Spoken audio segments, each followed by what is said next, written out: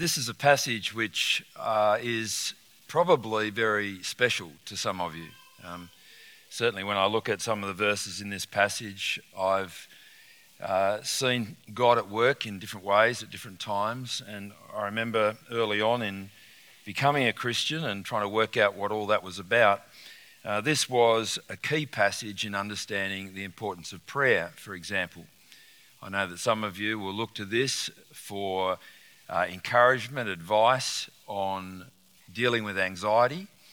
I know that some of you have looked at this in relation to issues of conflict and working through problems between people. It says all of these things and so much more, but one of the things I hope that we'll see today, a little bit more clearly maybe than previously, is this in the context of Philippians. So not just the topics, not just these verses, but how does this fit into the letter that Paul has written to this church? Why don't we pray that God will be with us as we look at his word. Pray that I'll speak clearly and that we'll all be spoken to by God and know how to respond. Let's pray. Heavenly Father, we thank you for this letter to the church in Philippi. Thank you for working through the Apostle Paul by your Spirit, how to bring truth to their lives, and not only to them, but to other churches and to Christians down through 2 millennia. Whilst we may be familiar with the words in this passage, we pray that you'll help them to come to us fresh today, that we'll see things that we've not perceived, and that we'll see things in our lives, in our thoughts, in our words, in our attitudes and our actions that can change. We thank you, Father, that you care for us, that you speak to us, and that you promise to be near us. We thank you for the Lord Jesus, and we pray that as we explore your word now, you'll remind us of your goodness. Amen.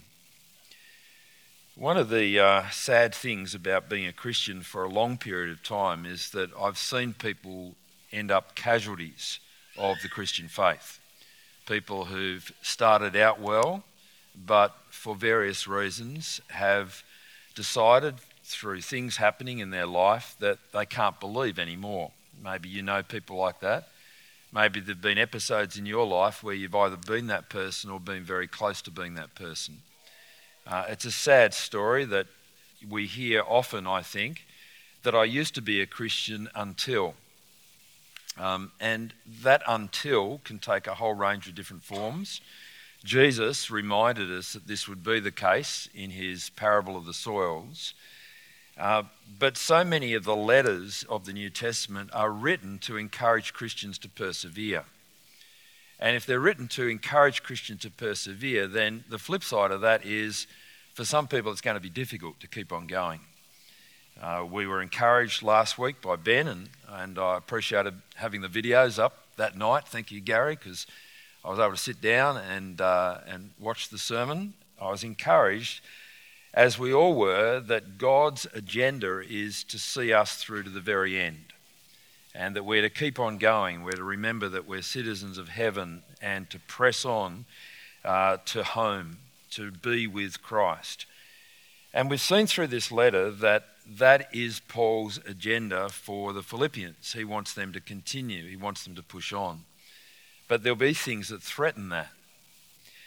And I don't know whether you've noticed, but it's been the case in each chapter so far that one of the big threats to people persevering to the end is conflict, disunity, the breakdown of relationships between people. You see it in chapter 1. Paul is talking about the different reasons why some people are preaching the gospel. Some are doing it out of motives that want to create trouble for Paul, and others are just being spurred on to do that. And Paul's emphasis is we need to be people who contend together as one for the sake of the gospel. In chapter 2, he shows us what that attitude will be like. The first few verses, he wants them to have one mind. He wants them to be united. He wants them to put others before themselves. And he points to the example of Jesus, and then to Timothy and to Epaphroditus, and says, this is the way to unity. It's by not looking out for your own interests, not being entitled and feeling that your rights need to be met, but looking to the interests of others and serving the people around us. That's the way to create unity. Chapter 3, he looks at some external threats to unity. People who proclaim a different gospel. People who want to add things to the work of Christ. And he says, no, keep your eyes fixed on Christ and persevere to the end. When we get to chapter 4, the theme continues, and in some ways it reaches a crescendo. When I look back on many of the reasons why people say to me that they are no longer Christian, one of the reasons that stands out in the midst of that is the breakdown of relationship with others. It might be I used to go to church until the church treated my family in this way. Or it might be that they've moved from one church to another because there was a relationship that was never resolved and it just seemed easier to escape it and to move to another place. But you can't keep doing that, can you? Well, as this letter is being read out to the church in Philippi, and that's the way it would have been received. There weren't kind of photocopiers and everyone getting their own copy of this. It wasn't kind of sent out in an envelope. Nobody got it by email. It was passed on and read out to the community.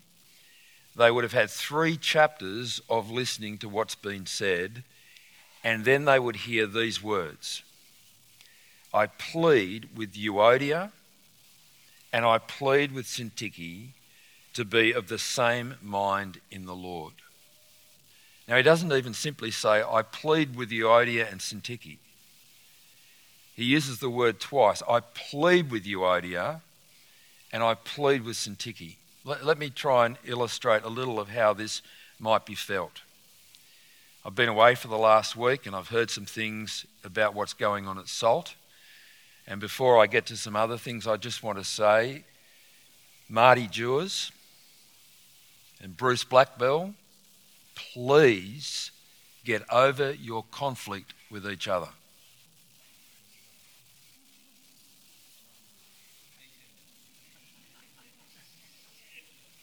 It's a little heavy, isn't it? How would you feel if it was your name? I don't know how to pronounce Euodia and Syntyche. But how would you feel in the congregation of God's people? And why would Paul do that? You know, there's a lot of people who are in that church and will never know their names. But Euodia and Syntyche, they are known by everyone who's read this letter for the last 2,000 plus years. Why single them out? He's not vindictive. He's putting others before himself. I take it that this is potentially the big issue in the church in Philippi. Chapter 1, unity in the gospel. Chapter 2, unity in the gospel.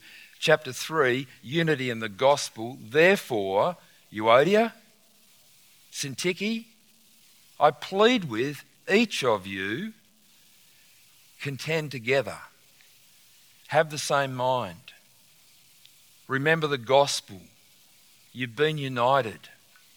Don't forget that. Work this through. This is not to lead to the breakdown of the church in Philippi. Because sadly, that is so often what happens. Do you know, I Googled this afternoon how many Protestant denominations there are in the world today. That's denominations, by the way, not individual churches. 36,000 different Protestant denominations. To that, the Roman Catholics would go, see, told you. We've got the one Roman Catholic Church. There's never been any division there. You see, the reality is conflict and breakdown have been with the church since the beginning. And it's a huge threat to people persevering. And the gospel is about uniting people. It's about bringing people together. It's about being at peace with God and peace with one another. It's about reconciliation. It's about loving relationships. It's a body working together with each part doing its work. It's got to do with stones being built together to create a temple, a building. It's got to do with a family where brothers and sisters love each other and encourage and rebuke and correct and train each other in righteousness. And Paul's desire for the Philippians is that they continue to the end, that they press on to reach the goal, that they work out their salvation with fear and trembling, knowing that it's God who's at work within them to will and to act. And that has to filter down to the very practical realities of getting on with each other. We've been in this church now for 4.5 years, Fiona and I. And this is an issue that has impacted our church. You might have only been coming for a few weeks and not appreciate that. You might have been coming for 6 years and not appreciate that. And in God's kindness, we're not all affected by everybody's relationship or breakdown of relationships, but they've happened amongst us. I've spoken with people who have not been able to speak with somebody else. Can't go there. It's too painful. It's too difficult. There are people who are no longer here at Salt because they've not been able to work out a broken relationship here, and so they've gone elsewhere. There are people who are here at Salt because they've had broken relationships elsewhere and have come here. I say that because we're dealing with reality here, not theory.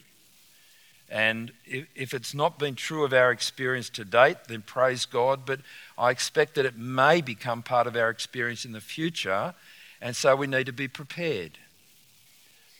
And Paul isn't simply calling on these people to do something that's going to be too hard for them to do.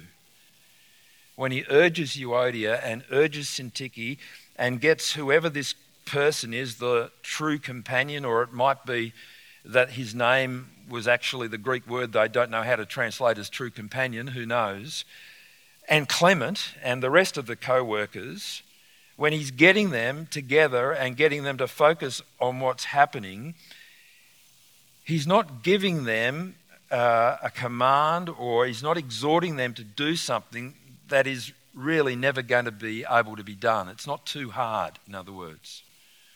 It is hard, but it's not too hard. Because we've got the gospel, and it's the gospel that enables us to be of the same mind. And we've got the Spirit, we're united together, sharing in one Spirit, chapter 2, verse 1. And we have God working in us to will and to act according to his good purpose. So nothing can be too hard if God is at work. So how do we then work through these difficulties and these conflicts? How can we be united and stop pulling apart? Well, I think what he goes on to say is a big part of the answer to that.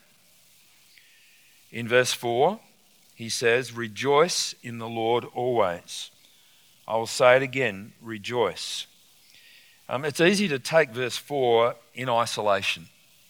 It's easy to take a number of these verses in isolation. Verse 4 you've probably seen on a poster or a sticker. Rejoice in the Lord, you've probably sung it as a chorus. But what is it saying in the context? Well, think about it this way. If you are genuinely rejoicing in the Lord, think about what that means. You know Jesus Christ as your Lord and your Saviour. He has given his life for you, and he is reigning over you as king. He's prepared a place for you to go and be with God for all eternity. He's actually broken down the barriers that separate you from God and from each other. He has done all that's needed to unite you to one another. There is great reason for rejoicing. And how hard will it be to remain in conflict with someone when your focus is on the rejoicing in the gospel? I'll say it again, he says, rejoice. How can you be bogged down in disagreement when you have so much that unites you, when you've been shown incredible mercy by God, when you've received abundant grace by God, there is so much to be thankful for, joyous for. How can you be in conflict with one another? It's not just rejoicing in the circumstances, is it? It's rejoicing in the Lord. And you'll notice from the way I've highlighted on the outline there that this phrase, rejoice in the Lord, and being in the Lord comes up again and again in different ways. And rejoicing in the Lord is a massive theme in this letter. You see the joy, the gladness, the rejoicing oozing through every chapter. I've given you the references there to each use of the word. But it's a rejoicing in the Lord, not a rejoicing in the circumstances. And I think one of the things that Paul does is he lifts our eyes to the Lord and all that we have in the gospel, and helps us to overcome the things that weigh upon us on the horizontal plane that seem to tear and break down relationships. Not only are we to rejoice in the Lord, but he says, let your gentleness be evident to all. The Lord is near. Very hard to be in conflict with other people and be gentle with them at the same time. When I think about the fights that I get involved in, the arguments, the disagreements, when my temper is raised, I'm not being gentle. In fact, if I was to be gentle, my temper probably wouldn't get raised. I probably wouldn't fall into the same patterns of conflict and argumentation. God calls upon us to be gentle in the way that we treat one another. I think it's a fruit of the Spirit, isn't it? I think it comes from God, therefore. So let your gentleness be evident to all. I take it, if I'm right in seeing that there is a flow of the argument here, that there's breakdown in relationships, that there's problems between these two women in particular, that Paul is emphasising something that is going to have benefits for the whole body. The gentleness being evident to all, it won't just help two women reconcile with each other, but it will help everybody to unite together as one for the gospel. He continues, do not be anxious about anything, but in every situation, by prayer and petition with thanksgiving, present your requests to God. I want to take this in a couple of ways. The first thing, though, is to continue the nature of the argument. See, so much of conflict and stress between people, I think, flows from anxiety. I'm worried that I don't have what I want and I need, that I'm not going to get my way. And so I fight and struggle and put others down in trying to get what I need or I think that I need, that I'm anxious that I won't have. But he says, don't be anxious about anything. Yes, there will be concerns. Yes, there'll be struggles. Yes, you might not know what the future holds or how things are going to work out. You might not get your own way. But don't be anxious about that. Instead, talk to God about it. By prayer and petition, ask God for what you need. In fact, we'll see next week when we look at chapter 4, verse 19, that God promises to meet every need that we have according to his glorious riches in Christ Jesus. It doesn't say every desire that you have, every want that you have, everything that you feel you deserve, but he does promise to meet every need. And if we will learn to trust him with that, to come before him and to pray rather than to remain anxious, then again, I think we will live in loving relationship rather than fighting and squabbling for what we don't have. Now, this can be a a troubling verse, can't it? Verse 6. This is not a talk on anxiety. This is a talk on Philippians chapter 4, but anxiety is a topic that gets mentioned here. And anxiety is something that is so prevalent in our community. I read the stats just this afternoon that 1 in 4 people experiences anxiety in some form or other. It's widespread. And the danger, I think, for some of us is we can read a verse like, do not be anxious about anything, and feel more anxious because we've been told not to feel anxious. So it kind of comes a little bit like the, well, not that it happens these days, but in my day at school, like the principal with his big cane saying, do not be anxious. And you imagine that if Paul was writing this letter with the aid of modern computers, he'd probably put in bold and all caps, do not be anxious about anything. But I don't think it's coming that way. Maybe a better picture of what's going on is the little child who wakes from a nightmare and runs into the mother and tells the mother she's had a bad dream, and the mother says, don't be anxious about anything. I'm here with you. God loves you. You can snuggle up to me. You see how I can read that verse so differently? I think God knows that we suffer from anxiety, that we worry, that we struggle. I don't think that we're being beaten up with this verse. But he's saying, come to me when you're anxious. Come and talk to me about it. Open up to me. Let me know your needs. Let me know your desires. Let me know your problems. Bring them to me. And then he gives this promise, and the peace of God, which transcends all understanding, will guard your hearts and your minds in Christ Jesus. The word there for guards your hearts and your minds, it's literally the word garrison. And I imagine that for Paul, who's in prison, remember when he writes this, there would be people guarding the prison. There'd be around the perimeter. And he speaks of the peace of God, which transcends understanding, guarding our hearts and our minds in Christ Jesus.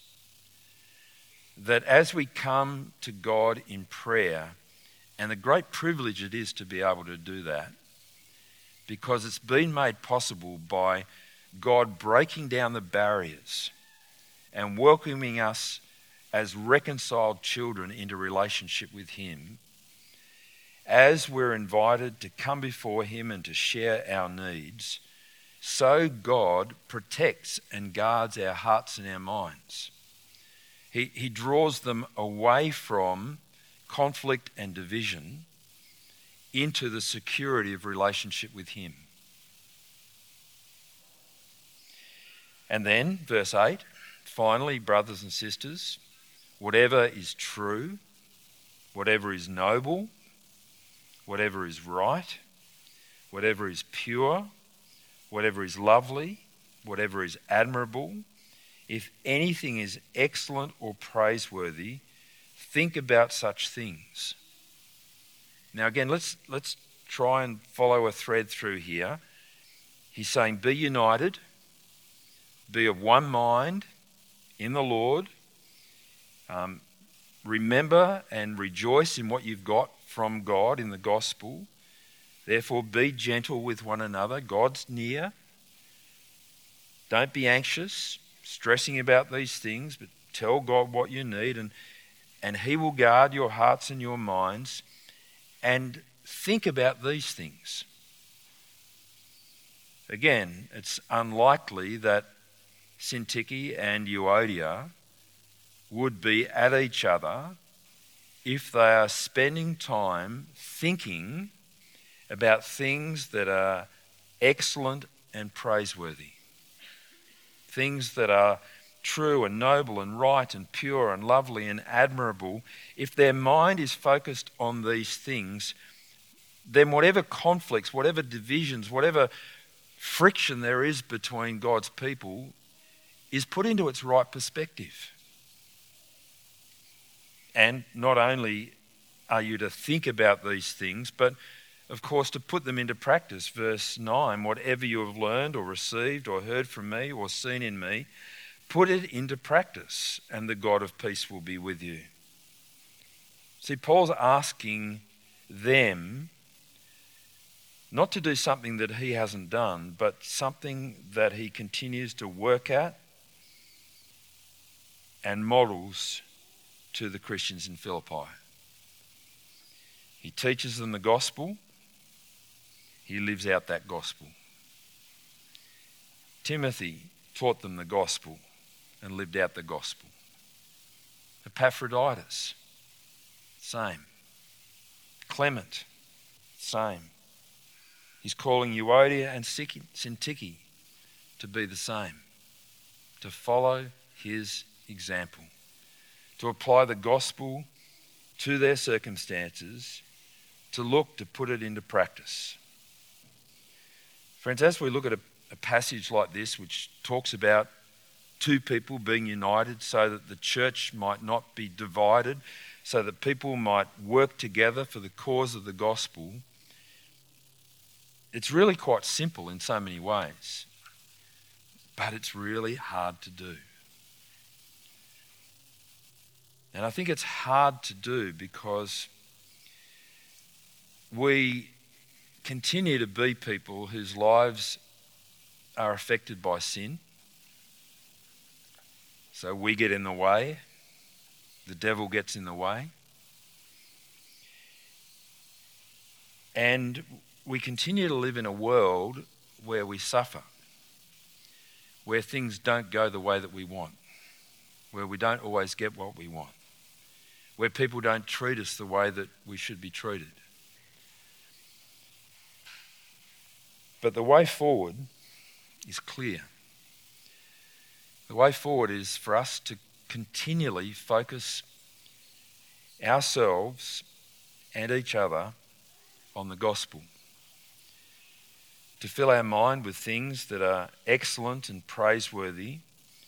I think at its core, it means to dwell deeply on the gospel, to be reminded through the word of God just how gracious and good is our God and Father. And when I was reflecting on this over the last few days, I was reminded that we've seen so much of that. Even looking at the book of Exodus last term, we see the God who is compassionate and gracious. He's slow to anger. He's forgiving. We've seen the picture of that in Christ as we've looked at Matthew, as we've looked at Philippians, as we did that series, was it last year? I can't remember, on love, or the year before, or maybe the year before. COVID years just blur, don't they? We have so many reasons to be confident that God can work out whatever conflict we find ourselves in with our brothers and sisters. But this passage reminds us that we need each other. He calls upon Clement and the others and his true companion to help these women. Have you seen people struggle? Have you struggled in conflict yourself?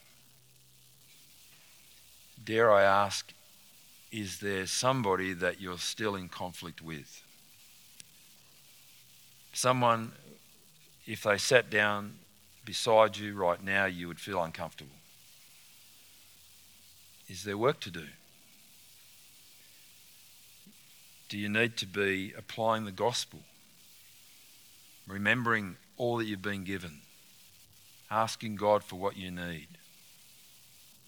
Putting them before yourself? Do you need to ask a Christian friend to help you work it out. Because seeing the gospel unite God's people together is a wonderful testimony to the reality of God continuing to be at work today. It's a sad thing when churches grow by splits, but it happens. And in God's providence and kindness, he works through bad things to bring about good results. Just look at the persecution of the church in Acts chapter 8. But I wonder sometimes whether we've kind of given up too quickly. Maybe because our pride will get damaged. Maybe because we've not been seeing such reconciliation happen around us. And so I want to ask you today, just think about this. If you're not in a conflict at the moment, then praise God. Pray for those who might be. Be willing to do the hard yards of getting alongside each other if it's difficult.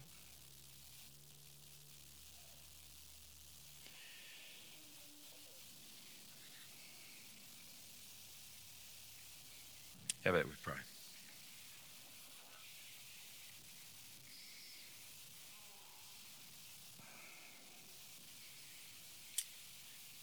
Father, if we are feeling like there's someone we don't want to be around, someone that we can't get on with, if we're feeling the pain of damaged and broken relationships, we do pray that you'll be at work in us, in our minds, in our hearts. We pray that you'll be at work amongst us, between people, that you'll give us a generosity of spirit, that you'll help us to see how much you've forgiven us in the gospel, that you'll help us to be gentle with each other and prayerful, and to focus on things that are pure and right and excellent and praiseworthy.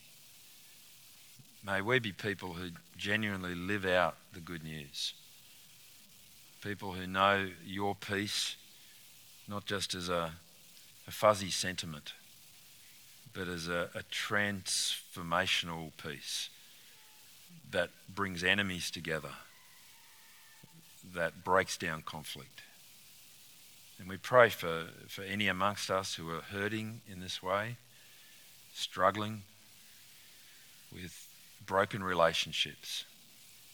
And we pray for your healing, and we pray for help.